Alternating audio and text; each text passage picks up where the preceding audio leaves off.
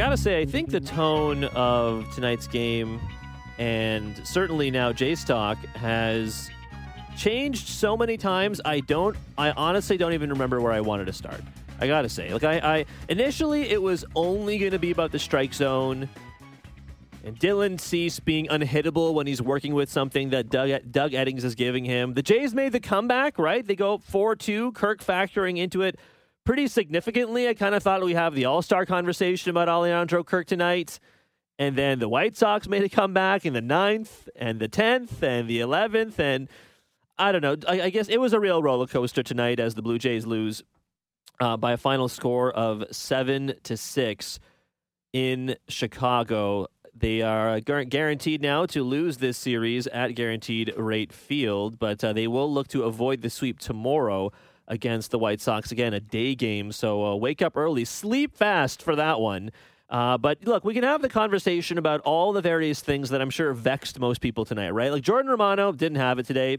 He was throwing fastballs around 95 miles an hour instead of the high heat he usually gets up to, which I know that sounds like a minor quibble, but for someone like Jordan Romano, I feel like it's been a relatively big difference. He was also throwing some pitches right in the middle of the zone to the point where I'm actually shocked the White Sox and guys like Abreu and Robert coming to the plate in the 9th didn't walk it off in the 9th, honestly. Tim Meza was slightly better, but the problem we saw him face this evening in the bottom of the 10th is truly the complete mess that was tonight's strike zone. That entire wretched moving strike zone that was brought about by Doug Eddings. Yes, maybe the move to not go back to Adam Cimber after just 7 pitches, sure, maybe that was a little questionable, maybe. But I think examining that now with in the through the lens of a loss maybe has a lot of hindsight that goes along with it, right? I mean, there was no way Charlie Montoyo could have known that Romano didn't have it today, right? Like, he is the trusted closer. He just got the 5-out save on Father's Day. There's no real reason you should have thought he was going to get beat up like that. I mean, it happens, right? It happens sometimes, but still, to attribute the bullpen being completely fried and burned only to the Adam Cimber decision feels like a little, feels like a little too much hindsight to me. I will say, though, if there is one good thing that came out of tonight's ball game, it is simply that there is indisputable proof now that the runner on second in extras is a brilliant rule and must stay forever. Like, you are never going to get the kind of action we saw tonight in all of the extra innings if that rule doesn't exist. So you know what? I was for the 7-inning doubleheader rule too from last year or the year prior. And they got rid of that. Okay, fine.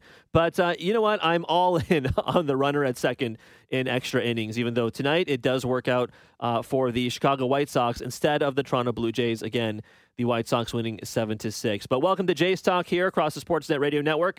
I'm Show Ali with you for about 20 more minutes here. We will get to the bullpen. I do want to continue discussing. I want to discuss Matt Gage, honestly. I actually generally liked what I saw from Matt Gage, given that he has not been in the major leagues very long. We'll continue having that Romano, Cimber, Meza, Garcia discussion as well. We obviously have to discuss the start, from Gausman, which feels like it was another lifetime ago, essentially. Like, I feel like we watched 2 games tonight. I feel like we watched a game where Gausman and Dylan Cease had a bit of a pitcher's duel, and then we watched the Blue Jays make a comeback and then lose a lead in extra innings. I almost feel like it's 2 complete games, and you can have 2 separate conversations about each of them. But even if we did want to treat it like that, those 2 quote-unquote separate games are linked by the wildly inconsistent strike zone.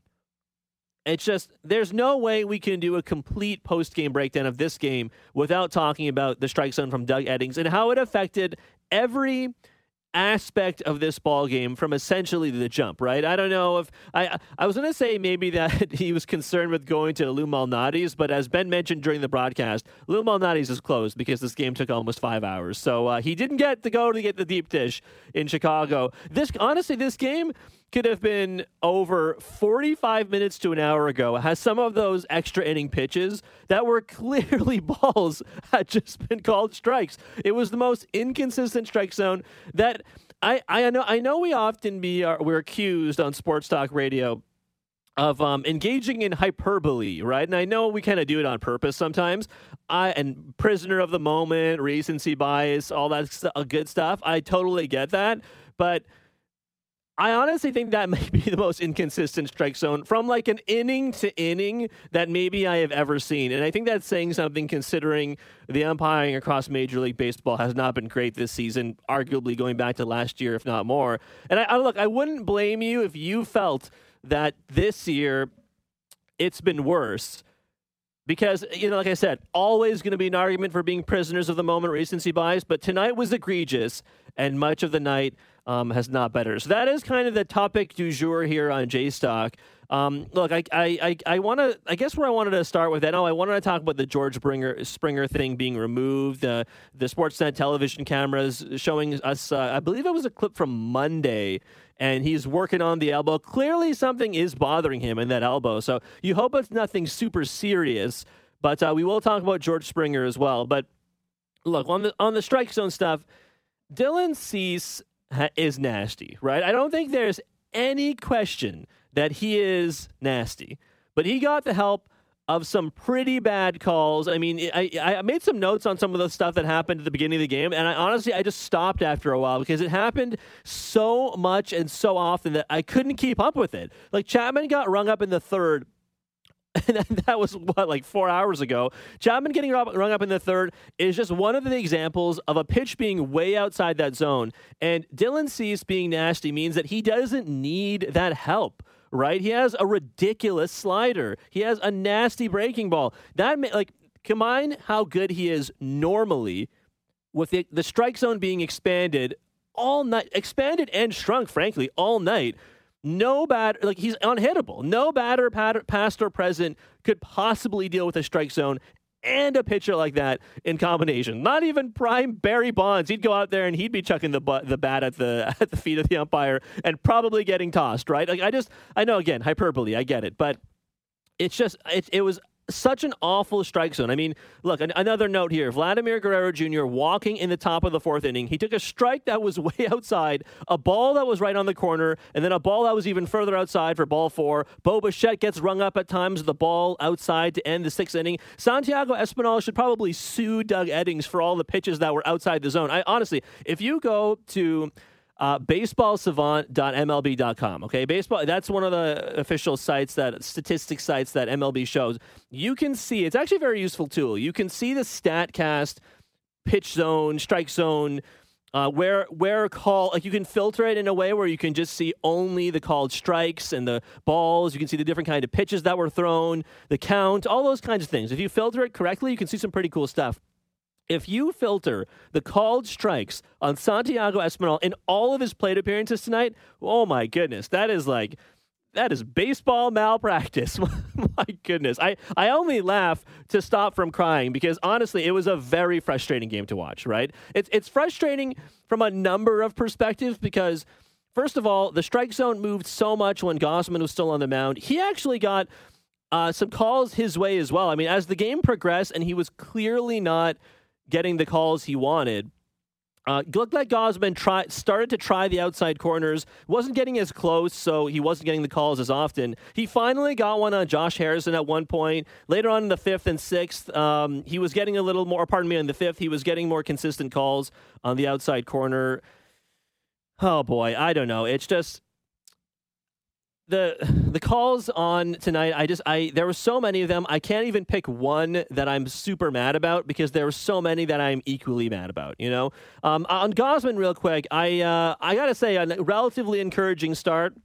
6 innings, 7 hits, 2 runs, both of them earned. The Adam Engel RBI double, Luis Robert RBI double. He issued 2 walks, and he had 7 strikeouts. Honestly, it wasn't the sharpest of outings for Gausman, but on a night where it was so heavy and humid, I honestly, given that we saw 2 1/3 against Baltimore last week, I'm actually pretty encouraged in what was a pretty gutty performance from someone like Kevin Gausman, right? Because we had the conversation last night about how the starting rotation beyond Gausman had just not been going very long, which in turn taxed the bullpen, which in turn I'm sure to a degree contributed to some of the performances out of the bullpen we saw today. So it was a brutal night for a lot of reasons, but I will say Kevin Gausman, in my opinion at least, you give up 2 runs, you depart the ball game with 7 hits, 2 runs, and 7 strikeouts. I think, again, compared to what we saw last time, it definitely felt more that we saw the Gausman of early to mid-April, for most of the night at the very least, more than the Gausman of the last, 4 starts, let's say, right? But Kevin Gausman going 6 innings pitched, allowing 7 hits, 2 runs, both of them earned, 2 walks, and 7 strikeouts. You can text me at 590-590. Leave your name and location. I see a lot of people texting in about maybe they're a little concerned about Jordan Romano. I see some more about the umps. We will read the umps text as well. Let's get to the phone lines, 416-870-0590, 1-888-666-0590, star 590 on your cellular device. Albert in Vancouver, I'm glad you're on the West Coast, Albert, because that means it's not too late for you. Welcome to J-Stock, man. Too late, man. I love it. Last time I have to talk to people and stuff. I love a late game. All right. Look, I just want to say, and I love dishing on the umps and stuff. You guys keep doing that. The fact that you guys are angry and upset means I don't have to be angry for once, and I can be the chill guy. But let's all. It's cool, man. It's cool. I don't know if people watch other sports and stuff, but teams this far ahead in the regular season, honestly, I'm not worried about. It's the sleepers teams, it's the built team, and not only that, we're young. If you look at the Yankees, it's an old team, man. We're young, we're learning, we're figuring it out. This is a relatively new assembled team, especially when you look at the rotation. But it's cool. Everybody needs to calm down. Look at every move Ross made in the off season. It looks like money. When you look at Ray and Simeon replacing him with Espinal, who knew that was going to be the most genius move of the offseason? We're cool. We're good. Deep breath. Bo Bichette deserves to be in the All-Star game. I don't know if you saw that play in the 10th. We're cool. We're good. Everybody inhale, exhale. We're good.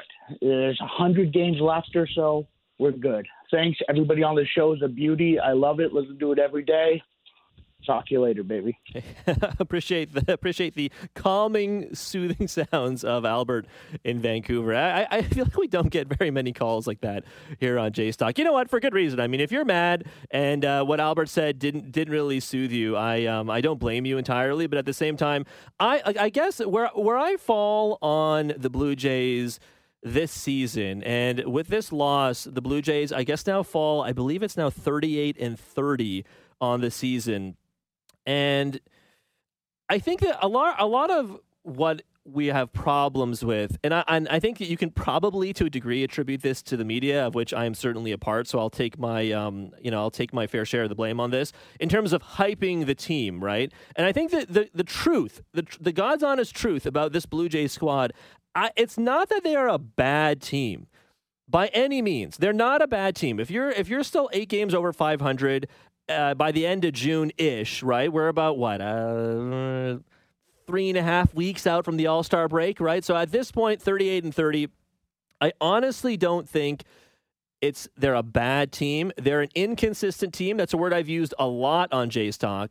And then on top of that, relative to expectations, they have wildly disappointed, right? I mean, if you look at, I remember we talked in spring training / preseason, we talked about the Fangraphs always does that thing where they show you the win total projections, and I think the Blue Jays were projected to win well over 100 games, right? I think they were the odds-on favorite to win the AL East, to win the American League, all those kinds of things, lead the league in wins, so on and so forth, right? They were up there with the Dodgers. The Yankees were a little bit behind them, but not by a lot. But still, the Yankees were projected to be behind them, which I guess first of all shows you the problem with putting too much faith in projections. Certainly, I love the Fangraphs type of stuff, but the truth is, this team has not been consistent from all of the different aspects of the team at the same time, and it has resulted in 38-30 baseball. And I mean, you heard Ben mention the stat about 1-run games. I mean, how many people thought you'd be seeing that many 1-run games here by the not even at the end of June here in 2022? Let's get back to the phone lines. 416-870-0590, 1-888-666-0590, star 590 on your cellular device. Shlomo in Scarborough, again, appreciate you staying up late. For my native Scarborough, so you're always welcome on the show. Yes, thank you, my man. I mean, what I want to talk about is I think our issues right now with the front office is identifying pitching. Look what we just invested in pitching in the last few years. Rourke, $24 million down the drain. Ryu, $80 million, one good season and another half. So, okay, $50 million down the drain. Kikuchi, $36 million down the drain.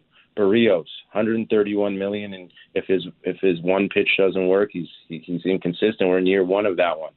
So we're looking at, compare that to the Rays budget every year, how much money we're blowing on pitching that's not there and not being able to build a bullpen. It's just like we're investing money in the wrong places. Pitching can be built on the cheap with better scouting.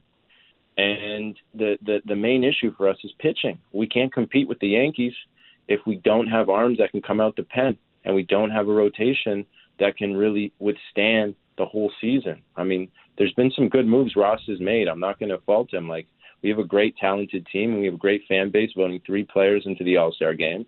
But we got to ask ourselves, who in the front office is making these decisions on pitching? Because we're talking about hundreds of millions of dollars. Barrios could turn it around, but Kikuchi, Ryu, Rourke, etc., hundreds of millions of dollars. Big mistakes. You know, Shlomo, before I let you go, real quick, you know, I was talking about this with some of my coworkers here. I guess it was yesterday at this point, but we were talking about the last time a real fireballer reliever was brought up and developed in the Blue Jays system themselves. That was like someone that was not brought up to be a starter, and then they converted this guy to a reliever, right? Honestly, yeah. I can't remember the last. Like, I don't even. I can't. A name doesn't even come to mind. Honestly. Well, we had a couple of them that we let go. Some really good relievers. Which we can talk about Hendricks. Sure. We can talk about even Graveman looks pretty good. We can talk about Syndergaard's looking pretty good. He's not a reliever, but he's throwing hard. We've had some good guys in our system or on our team that are no longer with us that are really good relievers. Even Loop had a little run of looking pretty good. He wasn't good for us, but, I mean, relievers are a dime a dozen. Sometimes they have good seasons, sometimes they have bad ones. But we've had some guys come through here. They just don't look the same here.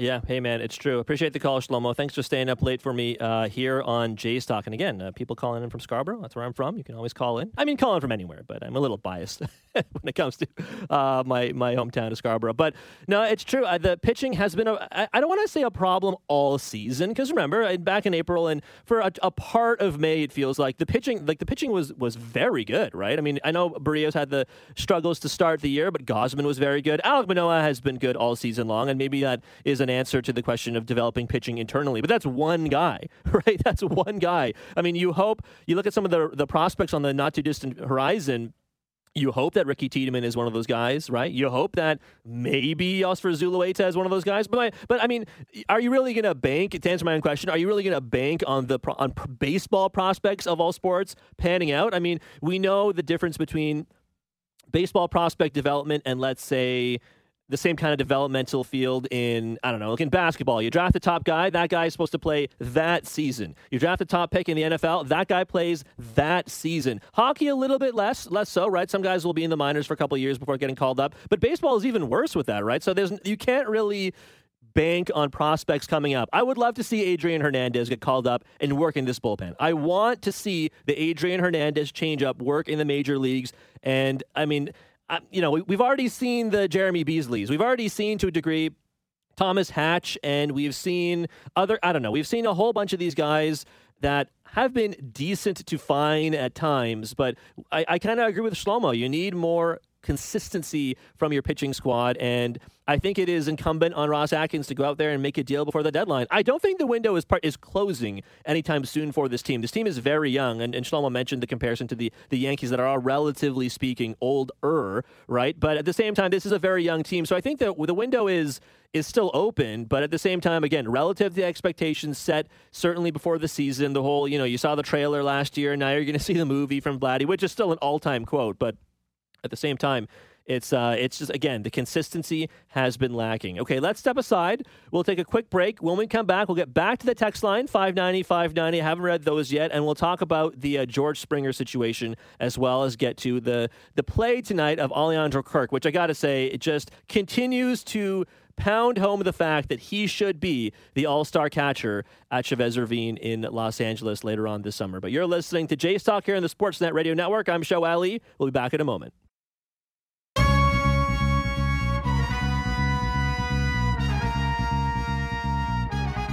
Welcome back to J-Stock on the Sportsnet Radio Network. Show Adley with you as we break down the rough loss for the Toronto Blue Jays at Guaranteed Rate Field at the hands of the Chicago White Sox. Josh Harrison delivering the game-winning RBI single in the bottom of the 12th inning. This game was almost 5 hours long. My goodness. And the Blue Jays, as a result, fall to 38-30 on this season. Before I get back to the text line, let's take a quick check of the Bet365 standings update. Just download the app and see for yourself why Bet365 is the world's favorite sports book. 19 plus, play responsibly. Ontario only. The Yankees did lose today. Sound the horn, right? It does kind of feel strange that of their 18 wins, they also have many one-run defeats. So that close for them, and certainly for the Blue Jays as well, with all their one-run games, wins, losses. But the Yankees are now 50-18 with a 5-4 loss to the Tampa Bay Rays. The Toronto Blue Jays 38-30, like I said. The Boston Red Sox, they win tonight. They are now 38-31 after a 5-4 win over the Detroit Tigers. Christian Vasquez, Trevor Story hitting home runs in that win. Tampa Bay, as I mentioned, they beat the Yankees earlier today. Tonight, they are 37-31. And Baltimore, they lost 3-0 to the Washington Nationals at Camden Yards. They're 30-39. So with that as the AL East Bet365 standings update, that basically means the Jays are still in second place in the division. They're 12 games back. The Red Sox are only half a game back of Toronto, and the Rays are only a game back of the Jays as well. So the Blue Jays, Red Sox, and Rays all bunched together basically within a game of one another. Toronto only half a game up in the wild card race right now. So the Blue Jays desperately need to stay up in the wild card race. Let's check out the text line, 590-590, name and location. I see one here. There's no name on this text, but it just says, here we go with Snowflake Springer. I guess all the spa days didn't do much for him. Can you say DL again? Now the IL.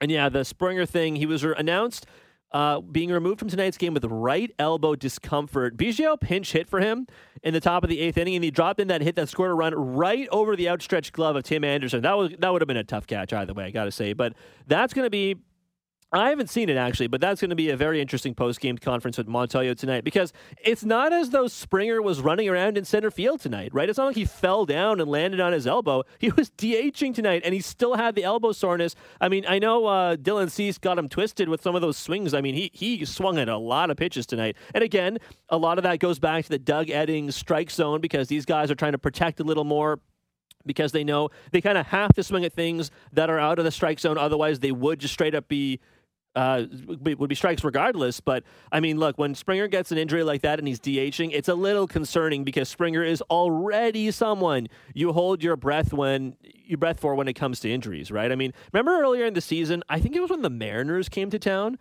I want to say it was the Mariners or the Rays. It was earlier this year, and Springer went up, came down, he went up to catch like a routine fly ball near the wall at the Rogers Center, and he comes down on one of his legs, and honestly, I held my breath. I think I was here at Baseball Control, and I held my breath for like a handful of seconds, and then he got up and he was like, okay, I'm fine, and all was well. But boy, Springer, based on what we've seen in his short Blue Jays career so far, I think he's all the talent in the world, but the health stuff does scare me. So, I mean, as much as I think that's kind of a funny way to describe Springer, at the same time, it is, I got to say, I'm a little concerned, I got to say. Peter in Toronto, show the umpiring incompetence is infuriating, a farce, and in close games, it's not a stretch to say that it has impacted the outcomes of games this year, including tonight's. Meanwhile, crickets from Major League Baseball. What other profession tolerates such gross incompetence and takes zero accountability to improve things? Robot umpires, please. Peter in Toronto. Well, Peter, you are preaching to the choir with the robot umpires. Look, I've said this before many times. We live in a world where, and I'm not the biggest tennis fan by any means. I'll watch basically most of the major North American sports, and on a good day, you'll catch me watching soccer, probably only when the World Cup comes out and later this year, and probably only when Canada is playing. Okay, let's be real here. But I'm not really watching a ton of tennis, Canadians or otherwise. I'm not really watching a ton of golf. Canadians or otherwise. But you're telling me for sports like those two, golf and tennis, that they can track the flight of a teeny tiny golf ball like 500 yards down the fairway, or they can track a tennis ball to see if it was in or out to within a fraction of an inch to tell you whether that ball counted or didn't or what have you. You can tell I'm not a big tennis fan. You're telling me they can't implement robot umpires? They can. They absolutely can. We live in a world where it is possible. So bring me the robot umpires. And again, look, if you don't want to embarrass the umpires, just have them wear a buzzer under their clothes or something, like under the pad or under the jersey, under the black shirt or whatever it is. I'm telling you, man, that's something we need as fans and as the media, because I agree with Peter. The incompetence is astounding sometimes. And look, I do think it is tough on one hand to be an umpire, but at the same time, like, while I do think Doug Eddings made it a little bit about himself tonight, and we have seen that before. How many times have we had that conversation about like Angel Hernandez, for example? I don't know. It's just the NBA has struggles with their refs too, right? I mean, gosh, one guy admitted to fixing games, essentially. What, it was a guy, Tim Donaghy or whatever his name was? I'm just saying it's not easy, but baseball is a sport where the human eyeball physically is not equipped to best call balls and strikes when pitchers are throwing them faster than they ever had before, right? Like, if you put in any guy that throws 100 now, you take him back in the DeLorean to like, what, 40, 50 years ago, that guy is a Hall of Famer today. You know what I mean? Like that, it's just human arms are doing things that they have never done before, and human eyeballs cannot keep up. So that's where I'm at with umpiring. I do think sometimes they make it about themselves, but honestly, I just think it's not that, I don't know. It's just not that easy to do, and I think they might as well make the job easier on themselves. I see here another text from Mike in Victoria. 3 blown saves in one game. Romano gave the lead in the 9th, Meza in the 10th, and Gage in the 11th. And the bullpen, again, it was kind of a mess tonight, certainly with the way things were stretched together, right? You got, I'm just pulling it up here. You had Cimber, who threw 7 pitches, all of which were strikes. He went 1 inning. Garcia had the hold. He went an inning as well. He had 2 hits. He got 1 strikeout. Romano had the blow-up, certainly, in the 9th inning. 3 hits, 2 earned runs, 2 walks as well in there. Meza, 2 hits, 1 run, a walk, and a strikeout. And then Gage. Honestly, Gage, dare I say, was the most impressive guy beyond Cimber and Garcia, if only because, you know, he's a 29-year-old that hasn't pitched a whole ton. And he actually got a couple of swinging strikes. I think he got Jose Abreu at one point to end the inning. So I got to say, I have enjoyed seeing Matt Gage pitch. But again, he's not a high leverage arm. They only went to him because they had to. If this game, like, we would never have seen Matt Gage if all had gone well with Romano, obviously, right? So I don't know. I'm not by any means including Matt Gage in the circle of trust here, to use a term that I use very often. But again, in considering the situation and considering the I don't want to say the dire situation, but considering the circumstances, I actually, generally speaking, liked what I saw from Matt Gage. Before we go, how can we not talk about Alejandro Kirk? The guy had 1 million votes coming into tonight. One of 3 players who had 1 million votes or more. I believe the other 2 were Aaron Judge and Mike Trout. That is some truly ridiculous company to be keeping. And tonight, another fantastic performance despite the loss. Again, I think it's a very bright spot in this otherwise a little flagging, disappointing season. Alejandro Kirk with the pickoff of Tim Anderson at first in the 5th, the home run in the 7th inning, and then working a beautiful at-bat in the 8th for the bases-loaded RBI walk. And again, the Blue Jays did not hold on for the win, but Alejandro Kirk just continuing to show why he is deserving of your vote. So again, you can vote him in there at bluejays.com/allstar. But that does it for Jays Talk tonight. Appreciate the calls and texts as always. Thanks for listening to Blue Jays Baseball, served up by the always game-ready Jack Link's Meat Snacks. Feature Wildside baseball fans. Jays fall 7-6 in extras to the White Sox in Chicago. And later today, at least on the East Coast, they will look to avoid the sweep. Ross Stripling heads to the mound for Toronto. Lucas Giolito goes for Chicago. Blake Murphy has you covered for Jays Talk tomorrow afternoon. I'm back on Friday and Saturday, and I'll also be handling the pitching changes with Ben Wagner. Have a great night. Sleep fast. We'll talk to you tomorrow.